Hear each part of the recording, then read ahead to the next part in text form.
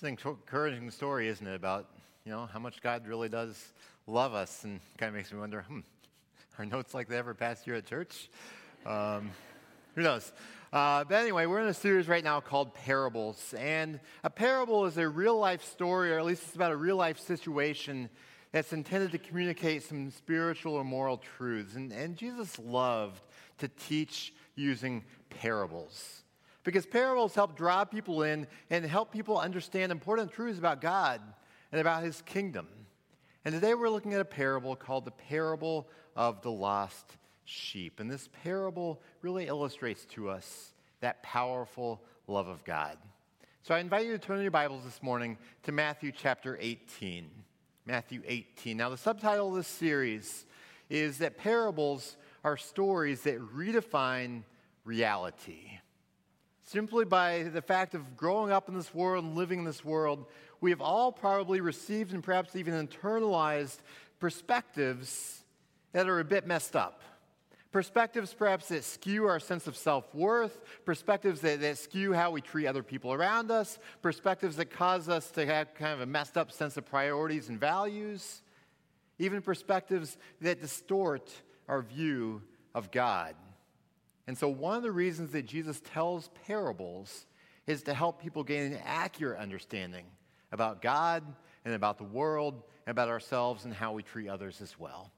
And so I'm going to pray for us, and we're going to dive into this really short but rich parable of the lost sheep. So let's pray. Our Father, we thank you that you do love us, and I pray that in our time together this morning as we open Scripture, your love letter to us, that you will impress upon us in fresh ways the depth of your love for us. And I pray that you will help us to apply that to our lives. In Jesus' name, amen. I invite you to follow along in your Bibles as I read Matthew 18, verses 12 through 14. Jesus says, "What do you think? If a man owns 100 sheep and one of them wanders away, will he not leave the 99 on the hills and go look for the one that wandered off? And if he finds it, truly I tell you, he is happier about that one sheep than about the 99 that did not wander off. In the same way, your Father in heaven is not willing that any of these little ones should perish." So this is a parable about a shepherd and his sheep. And Jesus tells us to imagine a shepherd who has 100 sheep. Nice round number. And shepherds back then would regularly count their sheep to make sure that they are all there, that they are all safe. And one time when the shepherd counts his sheep, rather than counting 100, he counts only 99. There is a lost sheep. Now, sheep on their own are not very smart. They are relatively helpless on their own. I mean, they really cannot defend themselves against much of anything. A sheep on its own may even struggle to find food and water. Sheep, like I said, are not very smart. I think of how when I was growing up, my grandparents had sheep out on their farm. And I remember one winter, I was probably 10 or 11 years old. My grandfather, he let me do a lot of things my parents wouldn't have approved of. But you know what, that's maybe what grandparents are for. So he had all these old junker cars sitting around in the barnyard, and he let me drive one of these cars around the pasture. There wasn't any snow out there, but I got to drive it around all by myself as much as I wanted. I was 10 or 11 years old. I had to put a little box on the seat so I can see over the dash. It was a lot of fun. I remember I was driving out there that winter, and about 150, 200 yards or so from the barn, under a tree, is a sheep, laying there all by itself. All the rest of the sheep are in the barn, where it's safe and where it's warm. This one sheep is out there all by itself, and Grandpa knew that there was a sheep missing. And in fact, he had searched for that sheep. It had been missing for several days, but he could not find it, and he assumed that it must be dead somewhere. But here it is. I'm out there driving around, laps around the pasture, and there's that sheep all by itself under the tree. I told my grandpa, he went out and got it, brought it back to where it's safe. Now the interesting thing to me is that the sheep has been out there in that pasture before. It's not like it's the sheep's first time out there. And it's not like the barn is obscured from view. It's just right over there, just 150, 200 yards. That's where safety is. That's where the rest of the flock is. But the sheep was not smart enough to find its way home on its own. It needed a farmer. It needed a shepherd who could come rescue it. That's because sheep need help. They're not very smart on their own, usually. Now, in this parable, what does the shepherd do when he discovers that one of his sheep has wandered off? Does he think, well, yeah, it's a loss, but it's only 1% of my sheep.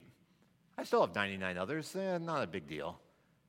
No, the shepherd says, I am going to go after that sheep. I'm going to look for that sheep. And what we see in this parable is the commitment of the shepherd. It says that he leaves the 99 sheep and goes in search of that one that wandered off. It's only 1% that left, but he's committed even to that 1%. Now, some people, when they read this parable, they read it with a very critical spirit, saying, well, man, that shepherd is so careless. What type of shepherd would leave 99 sheep all by themselves to fend for themselves just to go pursue one? And they think that the shepherd's just putting the rest of those sheep in danger. What we have to understand is this is a parable. It's a fictional story that Jesus is telling to prove a point. And he is not worried about filling in every single detail of what happens. And so his listeners back then, even though he didn't say what happened exactly to the other 99 sheep, his listeners, living in a society with shepherds, would have understood that shepherd would have done something to secure the safety of those other 99 sheep. Probably either by leaving them with another shepherd, or perhaps by putting them in a sheep pen where they would be safe till he returned. Because it's very obvious in this parable that he is not a careless shepherd. And so it says here that if he finds the sheep, he sets out to look for it. If he finds it, truly I tell you, Jesus says, he is happier about that one sheep than about the 99 that did not wander off. Now, this parable of the lost sheep occurs in two different places in Scripture, here in Matthew, but it also occurs over in Luke chapter 15. And in Luke 15, verses 5 and 6, Jesus says that when the shepherd finds the lost sheep, he joyfully puts it on his shoulders and goes home. Then he calls his friends and neighbors together and says, rejoice with me, I have found my lost sheep. So we see here the joy of the shepherd. The sheep was lost and now is found. Now, just because the shepherd is so excited about that one sheep, it does not diminish the value of the 99 who stayed home, who were safe the whole time. Instead, what it shows is the joy that comes from finding something that was lost. And so this is the parable of the lost sheep. But I want to dig in a little bit more to interpreting this parable and applying it to our lives. Now, as we look at this parable, we need to understand the shepherd represents God. Now, that's pretty straightforward, but just in case Jesus was concerned that anyone out there didn't understand it, he says over in verse 14 in the same way, your Father in heaven is not willing that any of these little ones should perish.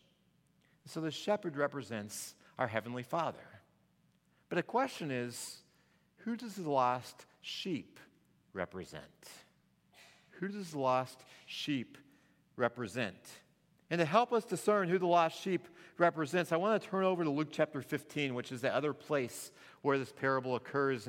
And since there are two different contexts in which this parable occurs, and there are some variations, I believe that Jesus probably told this parable at least two different times in these different contexts. And, he's a traveling preacher. And so it would make complete sense that there are some of the stories, if they work well, he's going to tell them multiple times. I mean, in fact, even in my sermons, there are times where I'll recycle a story they may have told a few years ago.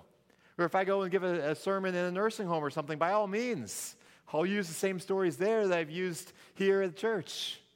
And so that's very common. And so I think these are probably two different times that he told a very similar parable. Let me read us the context in Luke 15, verses 1 through 4.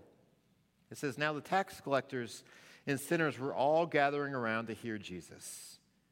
But the Pharisees and teachers of the law muttered, this man welcomes sinners and eats with them. They weren't very happy. Then Jesus told them this parable. Suppose one of you has 100 sheep and loses one of them. And then he goes on and tells the parable of the lost sheep. And so we have these Jewish leaders who are attacking Jesus' ministry. Jesus was not popular with them for many reasons. One of the reasons was the types of people with whom Jesus associated. We see that there were tax collectors around him. There were prostitutes who were drawn to Jesus. There were people who were given the label sinner. These were kind of the social outcasts, but these were the people that Jesus enjoyed being around. And it was obvious he did not merely tolerate them. He welcomed them. He ate meals with them. He laughed with them. He enjoyed them. I mean, he touched them in appropriate manners, obviously, but that was a big taboo thing in that culture. You want to stay in that culture as far away as you can from these people who are labeled sinners. Yet Jesus is welcoming them. It was obvious to everyone that Jesus loves them, which is why he gained the reputation of being a friend of sinners. But to the Jewish leaders, this made no sense at all to them. They were thinking, Jesus, if you are really such a religious man, you should have nothing to do with them. You should not allow them into your presence the way that you are. And so in response to that, Jesus tells them 3 parables in rapid succession. He tells them a parable about a lost sheep. And then next in Luke 15, he tells them a parable about a lost coin. And then finally, he tells them a longer parable about a lost son, which we know is the parable of the prodigal son. And in each of these parables, something valuable is lost, and then it is found with great joy. And so from this context, we understand that the lost sheep represents anyone who is not close to God. Anyone who's not close to God. Now, coming back to Matthew chapter 18, this other version of the parable that we're looking at, the context shows that even people who are involved in church, in the Christian community, and they fall away, even they can be rescued and brought back. In fact, the very next verse in Matthew 18, after the parable, Jesus says, if your brother or sister sins, go and point out their fault just between the two of you. If they listen to you, you have won them over. And so what this is talking about is, if someone was a part of the church family or was following Jesus, but then wanders away, some sin gets in the way between them and following Jesus, that we have a responsibility to be kind of God's ambassadors, God's agents, to help bring them back to the flock. And it's very clear in these parables that no one is ever so far away from God that they cannot be rescued and welcomed back. And so the lost sheep represents anyone who is not close to God. But the main point of this parable is that God is a loving God who pursues those who are lost. That's the main point here. It's a focus on God, that God is a loving God who pursues those who are lost. Now, the Jewish leaders, when they encountered people like these tax collectors and prostitutes and sinners who had obvious problems in their life, they shunned them. And that went back to their view of God. They viewed God as being so transcendent and so holy, they figured God is absolutely repulsed by these people. That God not only hates the sin, God hates the sinner as well. That was their view, and it caused them to elevate themselves and to look down on almost everyone else. And so Jesus is saying, you know what? You Jewish leaders, you need to redefine your view of who God is. Because grace and mercy are right there alongside holiness and justice. So he is challenging the Jewish leaders to redefine their perspective of who God is. And he's helping them understand that God is a loving God who pursues those who are lost. Now, in this last week, there has been an event in the other side of this world that I think illustrates well the points here in this parable. And I'm referring to those 12 boys and their soccer coach who were trapped in the flooded cave in Thailand. I don't know about you, but I was absolutely riveted by this story. I mean, going right before I went to bed, I checked because I knew over the course of the night they're going to be trying another rescue, and I'd wake up in the night and be praying for it, and wake up in the morning and check again, and throughout the day look for more stories. I mean, it was riveting to see what was taking place over there. And it started out so incredibly bleak. 12 boys and their soccer coach trapped 2.5 miles into a flooded cave in Thailand. They ran out of food. They ran out of water. They ran out of light. They were on a little muddy ledge that was no larger than an average person's bedroom for all 13 of them. And they were there for 10 days before anyone figured out exactly where they were. It looked incredibly bleak. And even after they were found, the chances of a safe rescue were minimal at best. But there was a massive rescue operation underway. I read in the New York Times that there were 10,000 people involved in this rescue operation, including 2,000 soldiers and 200 divers. And over 100 government agencies were represented in this rescue. It was an amazing teamwork from around the world to orchestrate this rescue. And then after the 12 boys and the coach were all safely rescued, there's this huge sense of joy around the world. In Thailand, people were celebrating and singing and shouting in the streets. Even people I've talked with here are just in awe of what took place over there. So you have the bleakness, you have the improbable rescue, and then you have the joy. And as I was analyzing this, I think, this is a very unique event in world history in terms of such a feel-good story in which there aren't winners and losers there aren't losers in this, only winners. And it was something that united the world. It was really an amazing type of thing. But you look at how much went into the rescuing those boys and how much more God has gone into to rescue us. There are a lot of similarities there, where for us as humans, it all looked bleak because all have sinned and fall short of the glory of God. And that sin, because God is holy and just, it separates us from God. It earns us a spiritual death penalty. But God has been instituting his rescue plan for longer than we can possibly imagine. Even back in Genesis chapter 3, verse 15, right after sin entered the world, God was already hatching his rescue plan through Jesus. And down through the centuries, God was preparing the way. He was assembling a people through whom the Savior would come. And then he was delivering his law in Scripture to help point people to their need for a Savior. And then on top of that, he was sending prophets in order to prepare the way for the Savior to come. And he was preparing world circumstances, including even the Roman Empire, in the right time, in the right place, for the Savior to come and have an effective ministry.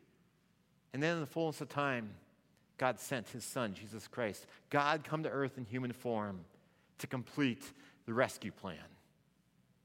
It's a grand rescue that God orchestrated. And when it all comes to fruition, there is great joy in the end. It's such an amazing story. We look at Isaiah 53, verse 6, for instance, and we see a picture of what this rescue is like that God accomplished. Isaiah 53 says, "We all, like sheep, have gone astray. Each of us has turned to his own way." So in our natural state, we are all those wandering sheep. It says, "The Lord has laid on him," meaning Jesus, "the iniquity of us all," the sin, the wrongdoing. God has laid the penalty for that on Jesus. That's why Jesus went to the cross. Now, in that rescue in Thailand, one of the rescue workers died. It was sad. It's tragic that it had to happen. It was very unfortunate. It was a price that was paid in the rescue efforts. It was unintentional, though. But you look at Jesus and his death. That was entirely intentional. That was a necessary part of the rescue plan because he had to pay the death penalty we deserve for our sins if we were to be rescued. And that's why it says in Isaiah 53, verse 7, that he was oppressed and afflicted, yet he did not open his mouth. He was led like a lamb to the slaughter, and as a sheep before its shearers is silent, so he did not open his mouth. He went to death on our behalf so that we could have life. He paid our penalty that we deserve. And so we look at this shepherd and look at how the shepherd pursued his sheep. If that shepherd pursued one lost sheep in the way that he did, and if the world went and pursued 12 lost boys and their coach the way that they did, how much more will God the Father pursue us when we are lost? And that's why in John 3:16 it says, "For God so loved the world that he gave his one and only Son, that whoever believes in him shall not perish, but have everlasting life." Now, Jesus, when he came to this world, he did not come just to give us a good feel-good story or something to celebrate merely on Sunday mornings or at Christmas and Easter. He came to redefine our reality. And the first step of redefining that reality is redefining our view of who God is. And so Jesus shows us very clearly in this parable that God is a loving Father who wants a relationship with us. That God is a loving Father who wants a relationship with us. I mean, as we saw in the video earlier, he's already checked that box to say that he loves us and that he likes us. We're going to sing at the end of the day's service a song called Good, Good Father. God is a good, good Father. The question is, do you believe that God is a loving Father who wants a relationship with you? Do you believe that? I mean, maybe you've been believing lies about God for a long time. Maybe you think that God is so angry with you that there is no way that he could possibly welcome you into his presence. Perhaps you view God as a harsh taskmaster, as an angry judge who's always looking over your shoulder, saying, you know what, you're still not good enough. Maybe when you think about your earthly father, he's an angry man. Or maybe he was emotionally distant. Or maybe he was just completely absent. And maybe he hurt you very deeply, and you're projecting your views and your experiences of your earthly father onto God. Maybe you need a redefinition of who God is. Because when Jesus came, he revealed the character and the heart of God. That God is a loving Father who deeply wants a relationship with each one of us. And we've looked in this parable at God's heart. But we also need to turn our attention back to the sheep, because we are all sheep. In this parable, we are all sheep. The question is, which of the sheep are we? Are we part of the 99 sheep who has stayed faithful to the shepherd, who has followed him, who is close to him, or are we a wandering sheep who, for some reason or another, has strayed away from the shepherd? Which type of sheep are we? One of the things we need to understand is that God intends for all of us to be found. We are all naturally wandering sheep, but he intends for all of us to be found and to live in a close relationship with him. And the question is, have you allowed yourself to be found by God and to be brought back into his fold, drawn close to him? I mean, for me, I was almost 20 years old when that event happened, when I finally came to that point of surrendering to Christ and choosing to follow him. I know some people who surrender to Christ at a younger age. I've known some who they're 70 or older before they surrender to Christ. But this is an important step that we take. And the question is, how about you? If you let Jesus find you and bring you close to himself. Maybe you're like a sheep who's hiding in the underbrush, hoping that he doesn't find you because, you know what, you're too ashamed to be found out. Or maybe you've never been close to God, perhaps because you didn't know that he really cared about you and you didn't really care about him. I mean, that was kind of how I was for my first 20 years of life. Or maybe it's that you are active in church, but you've mainly just been going through the motions. You honor him with your lips, but you know what? When you get down to it, your heart is far from him. I pray that wherever you are right now, you will see that you are valuable to God, and he wants to draw you close to himself. Now, if you do realize that you are that wandering sheep, that you have strayed away from him, or you've never been close to him, he invites you to turn to him. And even today, you can do that, to turn back to him. All you have to do is just talk with God and say, you know what, God, I've been wandering. I've turned away from you, but thank you that you welcome me back. Thank you for sending Jesus in order to rescue me, to die on a cross to pay my death penalty. And just ask him to draw you back into his fold. And if you'd like to talk with someone about this, we always have a prayer team up here afterwards. On the connection card, there's a box that you can check on the back that says, I'd like more information about following Jesus. And if you check that box and put in the offering plate in a few minutes, I'd love to just get information in your hands even this week. Because we see the heart of God, that he is a loving Father who wants a close relationship with us. And we need to remember that our hope comes not from how hard we're working to get back to God.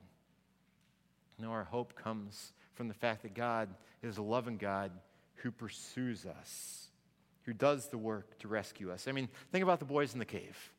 Think about this lost sheep. There's nothing they can do to rescue themselves. It's the same with us. We look to God, to Jesus, as our rescuer. And I think it's important that we remember God's heart in all this. Remember Luke 15. It says that when the shepherd finds the sheep, he joyfully puts it on his shoulders and goes home. Then he calls his friends and neighbors together and says, "Rejoice with me, I have found my lost sheep." So when Jesus pursues us, he doesn't do it out of drudgery or out of obligation. No, he does it out of love and joy. Let's pray. Lord Jesus, we thank you that you pursue us, that your love is a steadfast love that drove you to sacrifice, but it's a sacrifice that purchased freedom and redemption and rescue for us. So Lord, we say thank you. And I pray that you will be at work in each one of our hearts to impress upon us the depth of your love for us and how only through you is true life. Lord, may we surrender to you and be brought back into your fold. And now as we bring back to you a portion of the resources you've entrusted to us through this offering, we pray that you will use these tithes and offerings to help more people in our midst and around this community and around the world experience your love through Jesus. We pray these things in his name. Amen.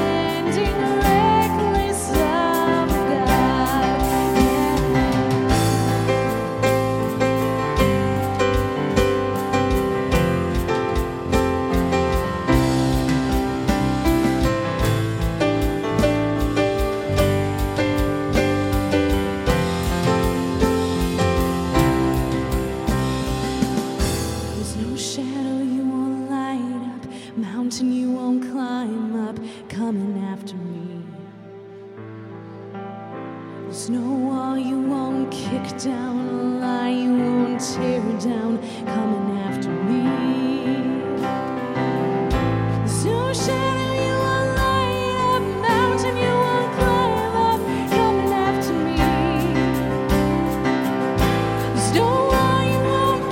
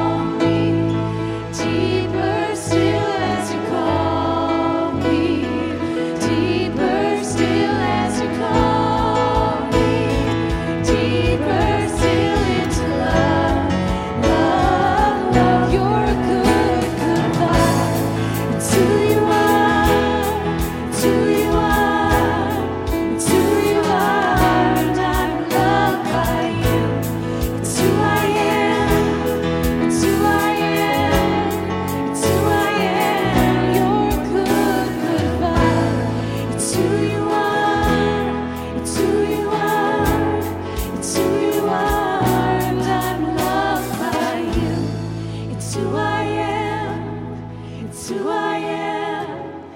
It's who I am.